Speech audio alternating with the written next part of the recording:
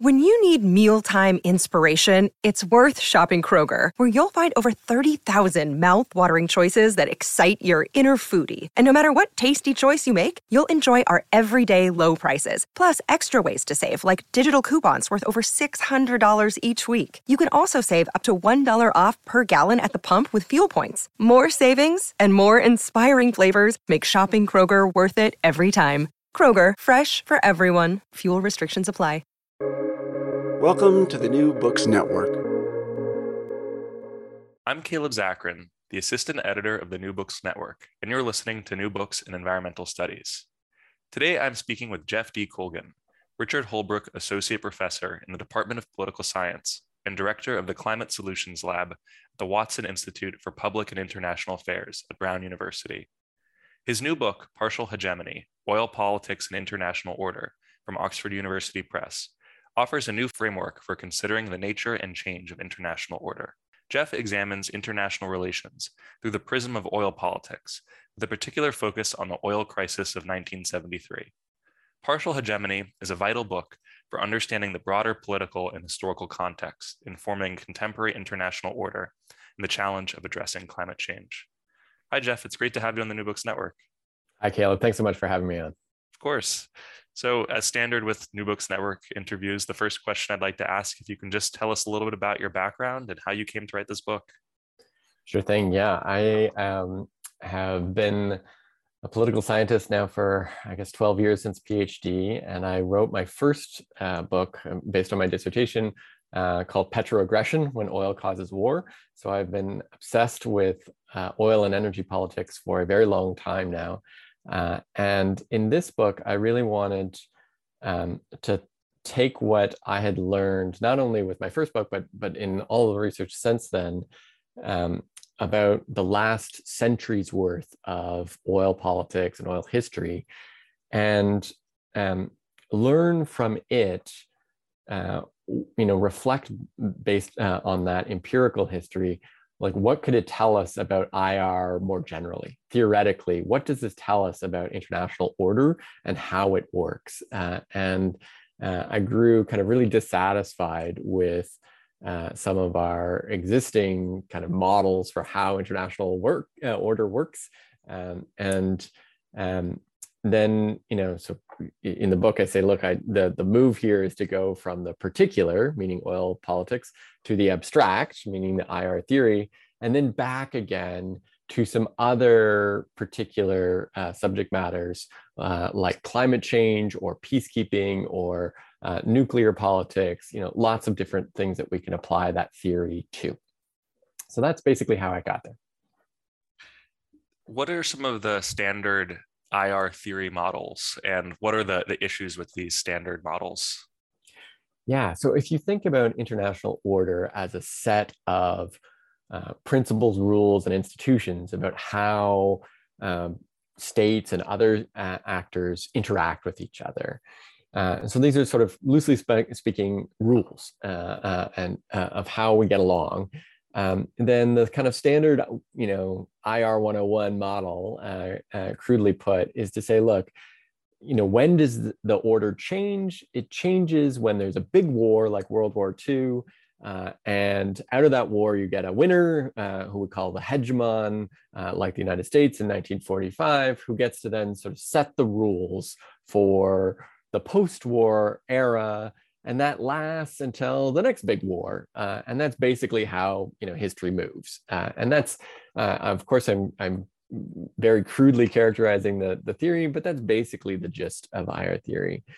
And I got thinking a lot about how that's just too simple. It kind of washes out so much of what's interesting about international politics because the international order we're living in today in 2022 is very different than the one that existed in 1946, say. And a lot of things have happened because there's kind of constantly, when we think about international order, some parts of it that are changing and other parts of it that are not changing, that are continuous over time.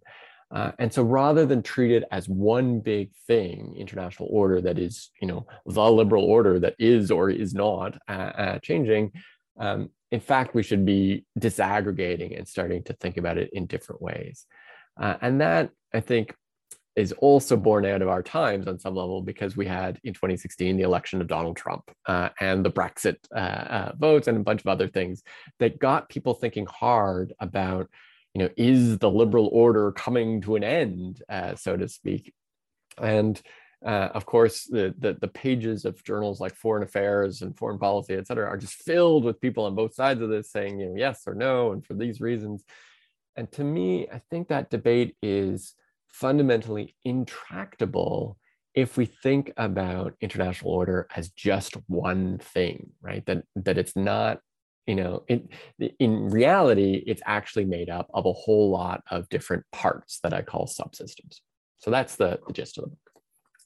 Yeah, can you talk a little bit about this idea that you put forward that you call subsystems theory, and how subsystems theory differs from some of these other ideas that you've already talked about a little bit, but some of these other notions of how international relations functions?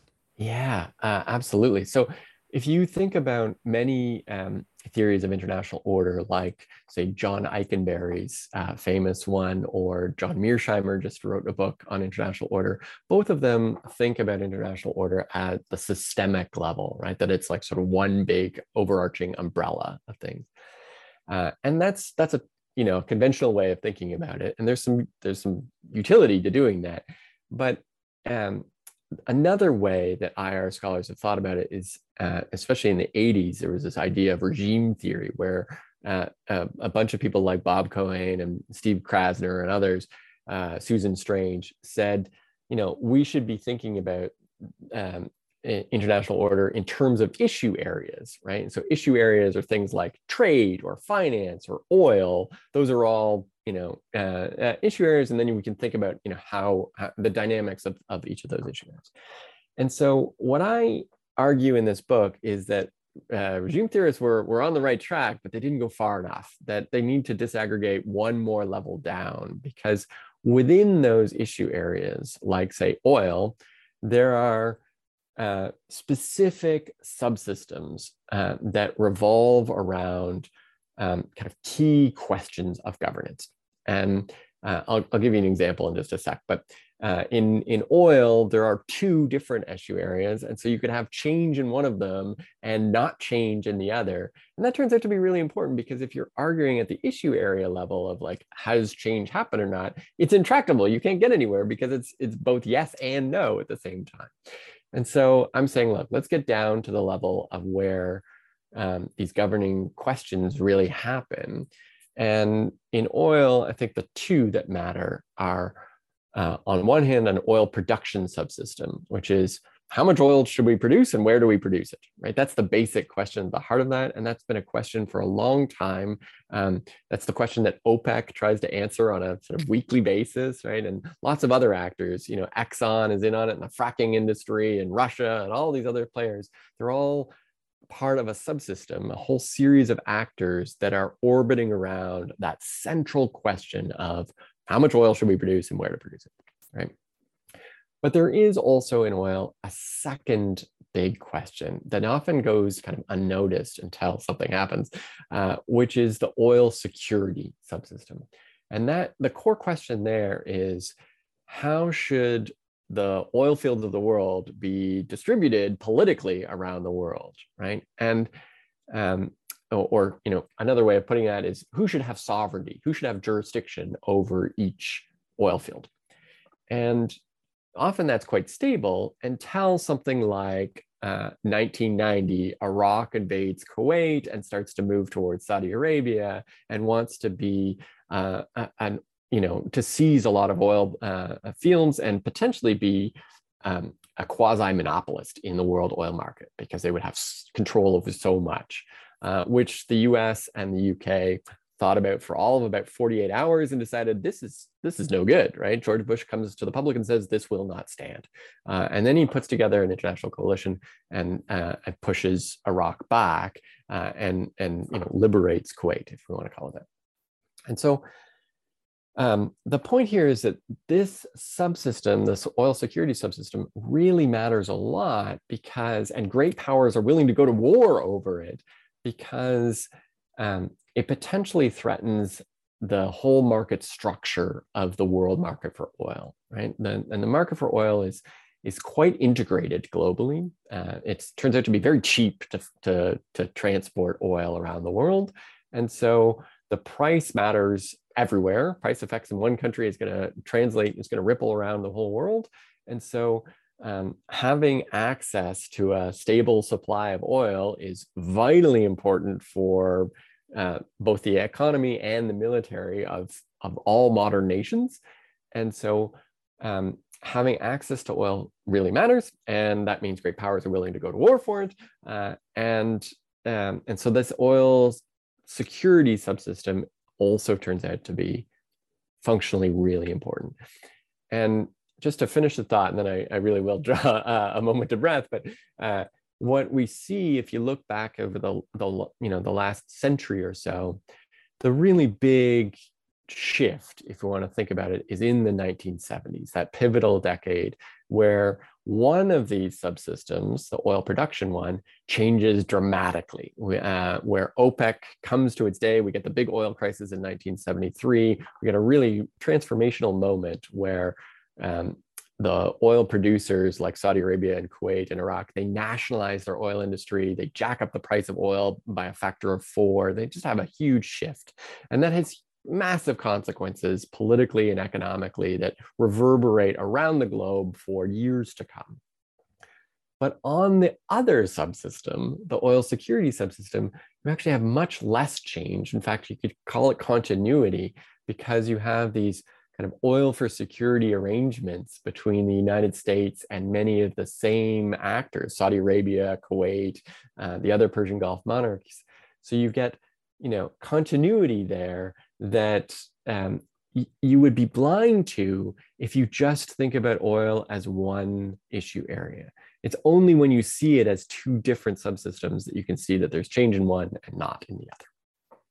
Yeah, I want to to ask you more about this pivotal decade in oil politics, but I think before jumping into that, you provide a great sort of history of 20th century oil politics, and sort of you begin that history with the British Navy's transfer from coal to oil. So I was wondering if you could just talk about the role of oil and just the process of colonial reach and imperialism, and how that prehistory set the stage for what would happen 60 years later. Yeah, absolutely. So in the early part of the 20th century, around 1910, 11, 12, 13, the British Navy figures out that the physical properties of oil are just so much better than coal that they have to start fueling their Navy because of it. And the world starts to shift its whole transportation system and its military system because it's, soon it's tanks and jet fighters and all the rest that are all powered by oil, that the whole global modern transportation system is based off of oil. And that's still the case now, even though, gradually we're starting to think about electric vehicles. But for the last 100+ years, it's been essential.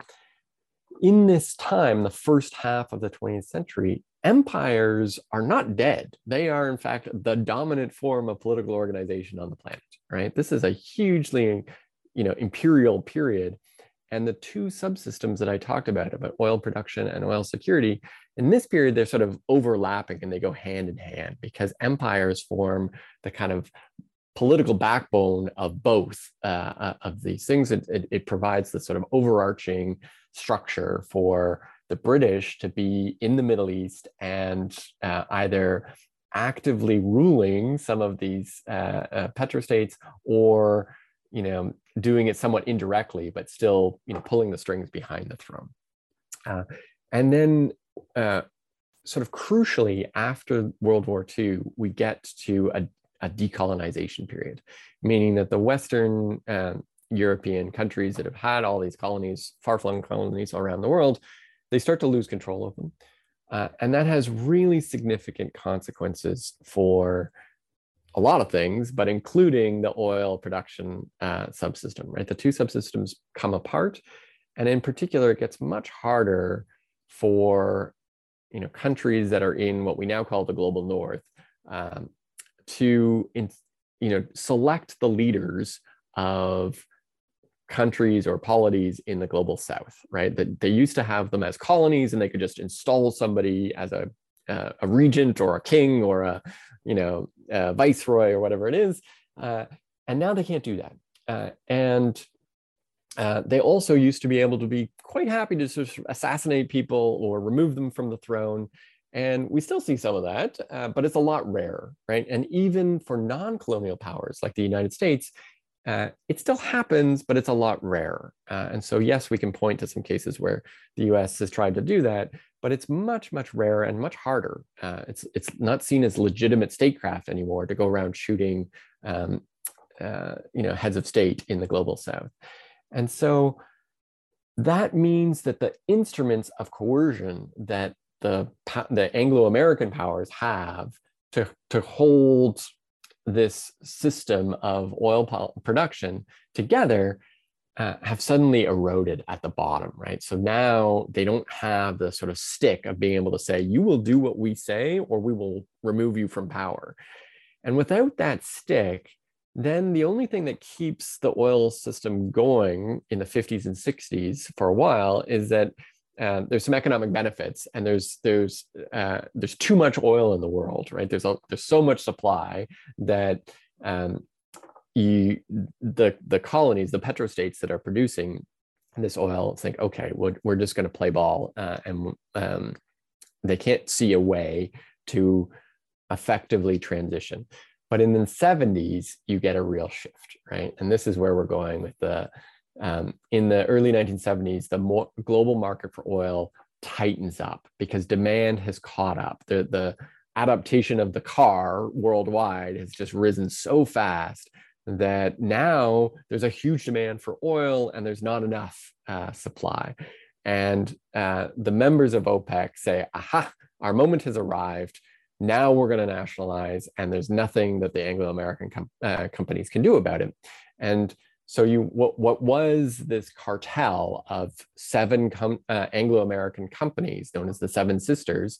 We call them now, Exxon, Mobil, and Chevron, and BP, and Shell. Those were back then 7 companies that really controlled the world market for oil. They were disrupted in the 1970s and told more or less to go home, and that it would be the national oil companies like Saudi Aramco and PDVSA in Venezuela and the Iranian National Oil Company that would be the big producers and the big economic beneficiaries of their oil sector. And so that's where you get this huge shift in 1973, which causes the 73 oil crisis. Something that I found so fascinating was how what happened in 1973, the sort of run up to this, was 20 years in the making. You talk about what you describe as a transnational group of anti-colonial elites. And it's a group of several men, leadership of various countries like Venezuela, Iran, Ethiopia, Saudi Arabia, Libya, Egypt, Brazil, so on and so forth. And I was wondering if you could just talk a little bit about these people, maybe, what the work that they did and the sort of thinking that they had as a reaction to the Seven Sisters, and this kind of groundwork that they laid for OPEC. Yes. And so you do have this group of anti-colonial elites in lots of countries in the global south.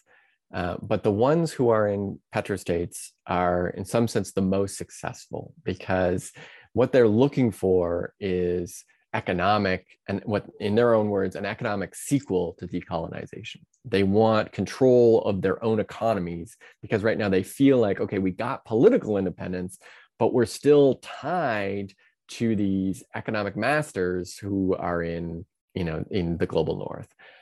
And so you have kind of idealists in Venezuela and Saudi Arabia, these 2 men, Perez Alfonso and Abdullah Tureki is the guy in Saudi Arabia. They get together, and what they want is to make OPEC a cartel that's equivalent to the Texas Railroad Commission, which is what their original inspiration comes from, an American idea, right? So it's funny now in the 21st century, we hear all these American politicians calling OPEC, this sort of anti-American, horrible institution. Well, guess what? They got the idea from the Texas Railroad Commission as an organization that could control the price of oil and allow them to extract the most rents that they possibly could.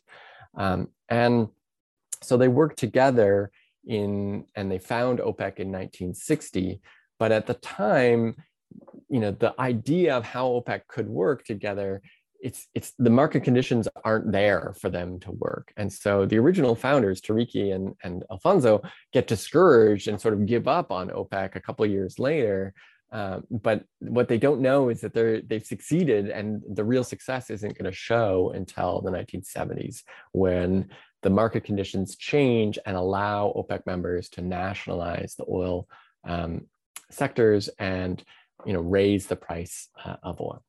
Why is it that you focus on this event, and why in your mind is this oil crisis so crucial for how you are rethinking international relations theory?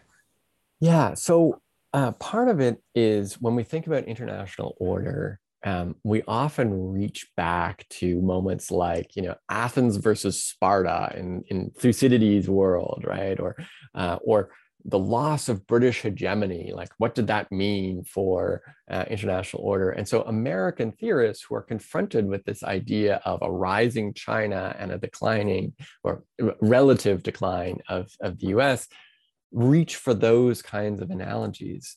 And my point is to say, actually, we can learn something from those analogies, but they're pretty strained analogies, right? A lot has changed since ancient Athens.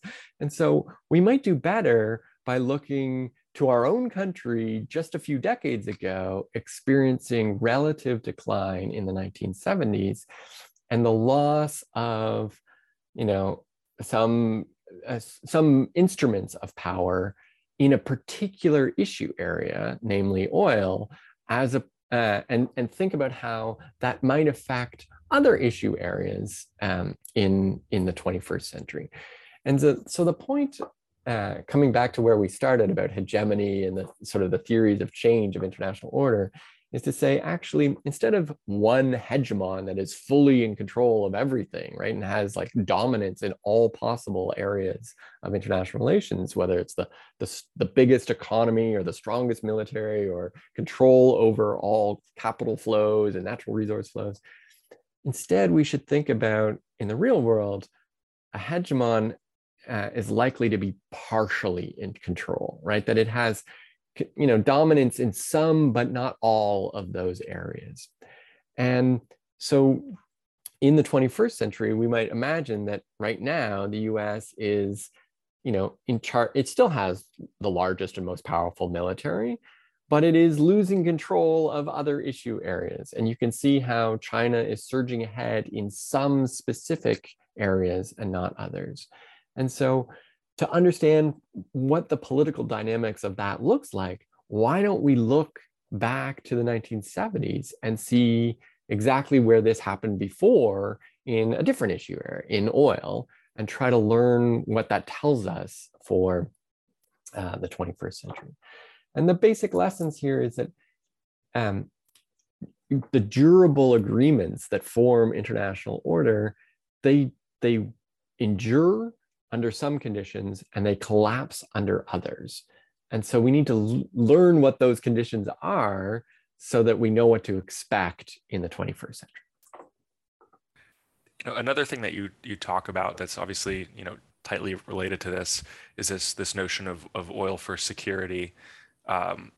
If maybe I was sort of misinterpreting what part of your argument is, but I thought it was interesting that you seemed to be implying that or seem to be arguing that the rising presence of U.S. military was not an example of like increasing U.S. power and hegemony, but was actually like a almost coming out of a weakness of the fact that the U.S. didn't have access to oil in the same way. So sometimes when we think, oh, the U.S. military is everywhere, they must be more powerful, that almost in a sense, the U.S. Army military having greater presence in other places is a sign of weakness. Does that make sense, or is that what you were kind of arguing? So in a sense, but I would put it a little differently. I would say that in the period from 1945 to about 70, what the U.S. was able to do was delegate. They essentially allowed Britain, not allowed. Britain had already been the sort of regional hegemon in the Middle East and wanted to continue doing it until they found that they just couldn't anymore. They kind of couldn't afford it and couldn't keep it up. And so the United States was really quite happy with that arrangement, and so stayed out of the Middle East to not to an absolute degree, but to a large degree. They were happy with the British sort of paying the costs of providing military security to the Persian Gulf region until, sort of famously in 1968, the British announced, we're leaving. And 3 years later, in 1971, they did leave, right? The military left. The British military left. And that created something of a power vacuum in the 1970s, up to the point where you get in 1979, the Soviet Union invades Afghanistan.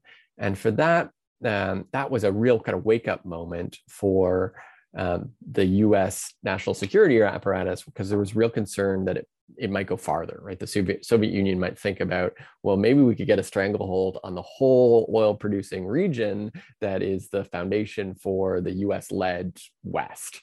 And so the Carter Doctrine that Jimmy Carter announced was, look, we more or less, I'm paraphrasing here, is that we will regard any attack by the Soviet Union or anyone else on countries in the Persian Gulf as an attack on the vital interests of the United States of America, and by implication, we will respond with force. Right? This is our turf, is what we were declaring there, and then the military presence from then on, as you say, has gone upwards rather than downwards, and of course, some of that is really regrettable. I think, like a lot of other people, I very much regret the U.S. decision to go to war in Iraq in 2003. I think that was a disastrous decision.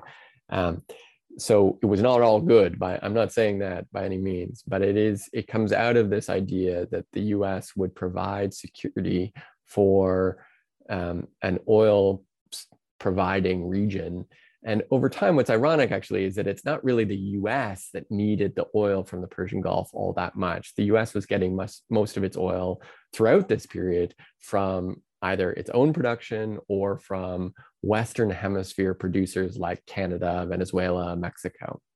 But they were getting some. The US is still getting, or was getting some Persian Gulf oil, but its allies, right? So US allies in Europe and Japan in particular were dependent on Persian Gulf oil. And so the US understood that it needed to provide military protection to Persian Gulf so that the economies of Europe and Japan didn't fall apart on some level.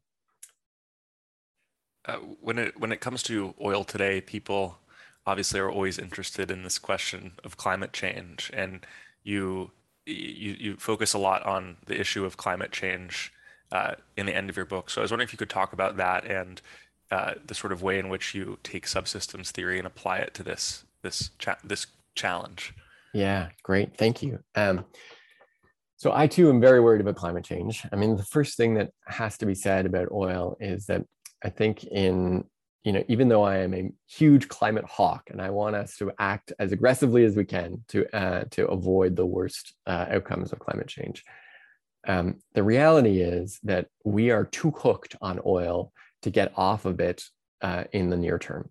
That even if we were selling a lot more electric vehicles than we are today, the rate of turnover of our capital that is dependent on oil, like say car fleets, we don't buy new cars every year, we buy them once every 10 or 15 years. And so even if we were selling 100% new cars were electric vehicles, it would still take a decade or more to change over our our transportation fleet to a non-oil source. And by the way, we are nowhere close to selling all new cars as electric vehicles, right?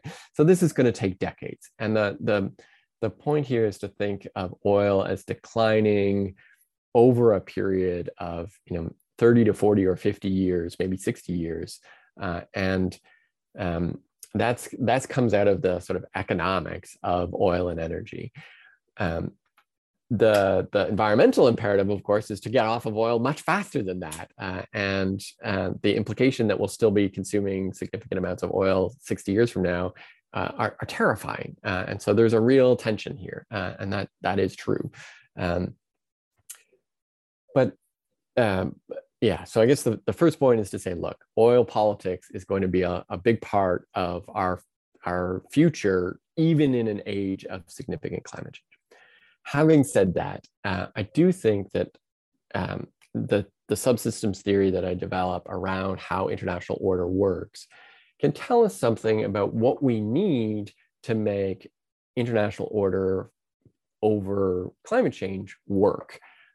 And we can see when governing arrangements in oil have endured. They've typically endured when those arrangements provide benefits to the people that are participating in them, and when there's someone powerful who can wield a stick to apply punishments when people aren't complying with the order as it's set up. Those are the kind of two key variables. And in the way we're thinking about climate change right now, say with the Paris Agreement, unfortunately, we don't meet those conditions very well. The Paris Agreement really doesn't have an enforcement mechanism at all. And so we have a very weak form of international order. And we need to be thinking about setting up additional kinds of governing arrangements that are going to have real teeth to them, as opposed to just making the Paris Agreement our one big hope and that it will solve everything. I just don't think it will. I'm not saying that the Paris Agreement is useless. I think it's worth doing, and it provides some good benefits in terms of ratcheting up norms and goals and sharing some lessons on all of these sort of soft things that are helpful in international politics. But we also need some agreements that have some real teeth to them. And to my mind, the two areas that have the biggest potential for generating agreements that have real teeth to them are the trade system and the finance area, right? So that we can get pro-climate policy in trade and pro-climate policy in finance. And so just very briefly, what I mean by that in the trade area is I'm talking about potentially carbon tariffs, so that countries that are leaders, like Europe right now is leader on the climate change area, are understandably moving towards wanting to have a carbon border adjustment mechanism. This is a proposal at the EU right now, which are, in essence, those are carbon tariffs. A carbon border adjustment mechanism says that, if we're going to be importing steel or glass or, other kind of dirty, high polluting products from areas outside of the EU, like Turkey or Russia or India, then those products are going to have to pay a tariff that is equivalent to the environmental costs that producers inside the EU face, because that's the only way the EU producers will clean up their act, right? The whole idea of getting the EU steel manufacturers to be, low carbon steel production, that's going to be costly. That's going to raise their manufacturing costs. And they won't do it if that puts them at a competitive disadvantage to a bunch of producers in the dirty parts of the world that aren't abiding by this.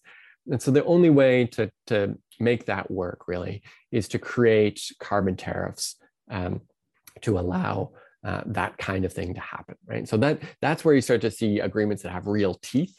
And ideally what we want is not just for the EU to have carbon tariffs, but for there to be some sort of multilateral system so that the countries that are the climate leaders, and I hope the US will join that club, will have carbon tariffs to distinguish them from and to protect them against the countries that are climate laggards, that are not cleaning up their manufacturing sectors. I've said enough there. So there's lots more to say, but I'll say enough. You also mentioned finance, and I was wondering if you could just speak a little bit to that as well, how you see the finance sector as participating in in this. Yeah, that's much harder, and I think actually many smart people are working on that. And I think we are, as a group, as a planet, we are less far along in what our thinking is.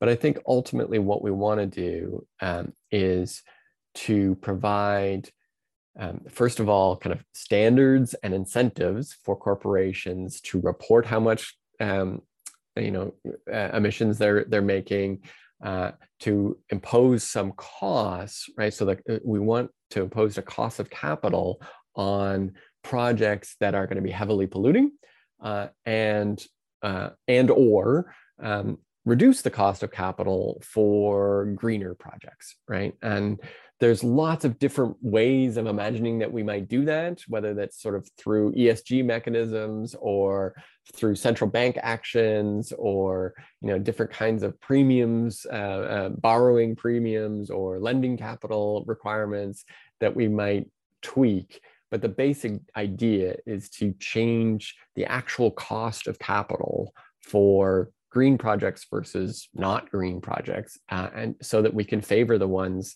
that will help us move towards a decarbonized global economy. And the urgency with which we must do that, I feel on an almost daily basis, that, I mean, look, if we don't do this, if we get this wrong, we are going to face really catastrophic consequences 30 or 40 years down the road. And to make the change, we have to start now. We can't, push this any farther along, as we've been doing, sort of kicking the can down the road and not grappling with the problem. Something I always like to ask is, if there's anything that's happened, any recent events. Obviously, there's been a lot of recent events, and or anything, any responses to what you've written that have either confirmed in your view, confirmed some of the things that you wrote, or made you rethink some of your conclusions.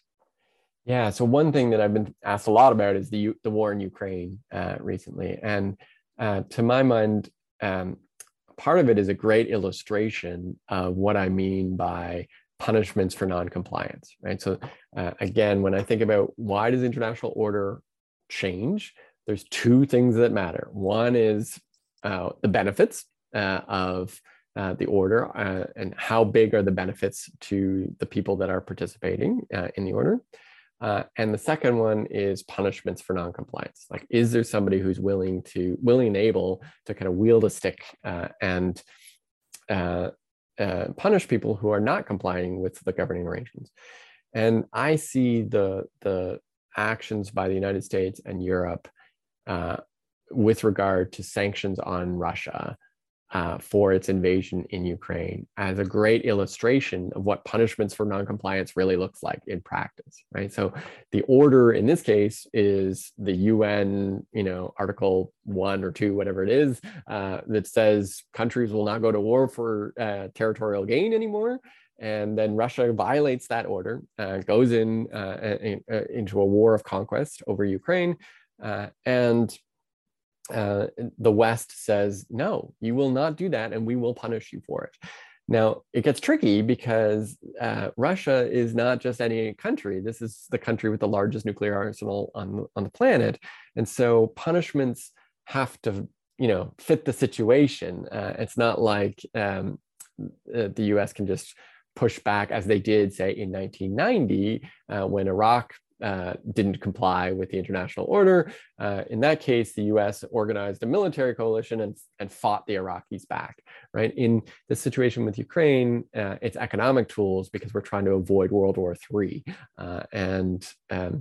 Of course, that story doesn't have an ending yet, so we'll see how it all plays out. But that part of it, I think, is really important. And there, what's interesting, I guess, is that even though I've emphasized in the book about how subsystems have this kind of quasi-independence from each other, right, where sometimes one can change and the other one not change at the same time, in this case, where you get a big shift in the territorial sovereignty subsystem around Ukraine, it has ripple effects into other subsystems. And so in particular, in the energy, European energy scene, we're seeing, a ban on Russian coal, a proposed ban on Russian oil, and potentially, something in natural gas as well, although it's not clear sort of who will be the initiator and the person who suffers the most pain from any kind of cutoff of natural gas from Russia to Europe. Subsystems do interact, and they sometimes, a shock in one of them has ripple effects into the others. So, Jeff, before we wrap this up, the last question I'd like to ask is if you're working on anything new, anything related to this, or something completely different. Yeah, thanks for asking. I am working on something that's sort of an extension to the book and thinking about how these oil for security arrangements that the US has with the Persian Gulf, how those might change in an age of climate change, right? And so if we're serious about getting off of oil, and as I've said, that's a process that will take quite a long time, but even if it takes decades, the fact that we are anticipating now that we might get off of oil, that kind of undermines the whole idea of an oil for security arrangement. And so with the time horizon of like, okay, this might end in a couple of decades, actors already now are starting to think about, well, what does this mean for geopolitics? And so there's some indication that the Saudis and the United Arab Emirates are starting to think about, should we be getting a shift of political alignment to some other great power that can protect us, like China, or should we develop our own military capacity? And we're seeing some signs of that as well in Saudi Arabia. And so it's not clear how this is going to play out, but that's part of what I'm working on, is trying to learn from the history of those oil for security arrangements. If we want to understand how climate change is going to affect geopolitics, we should start by understanding how fossil fuels have already affected geopolitics, and therefore getting rid of those fossil fuels, might unwind those consequences. So that's what I'm working on. That sounds equally interesting, and when you produce something, we'd love to have you on again. Well, thank you so much, Jeff. Thank you, Caleb. It's great talking with you. I really appreciate the opportunity.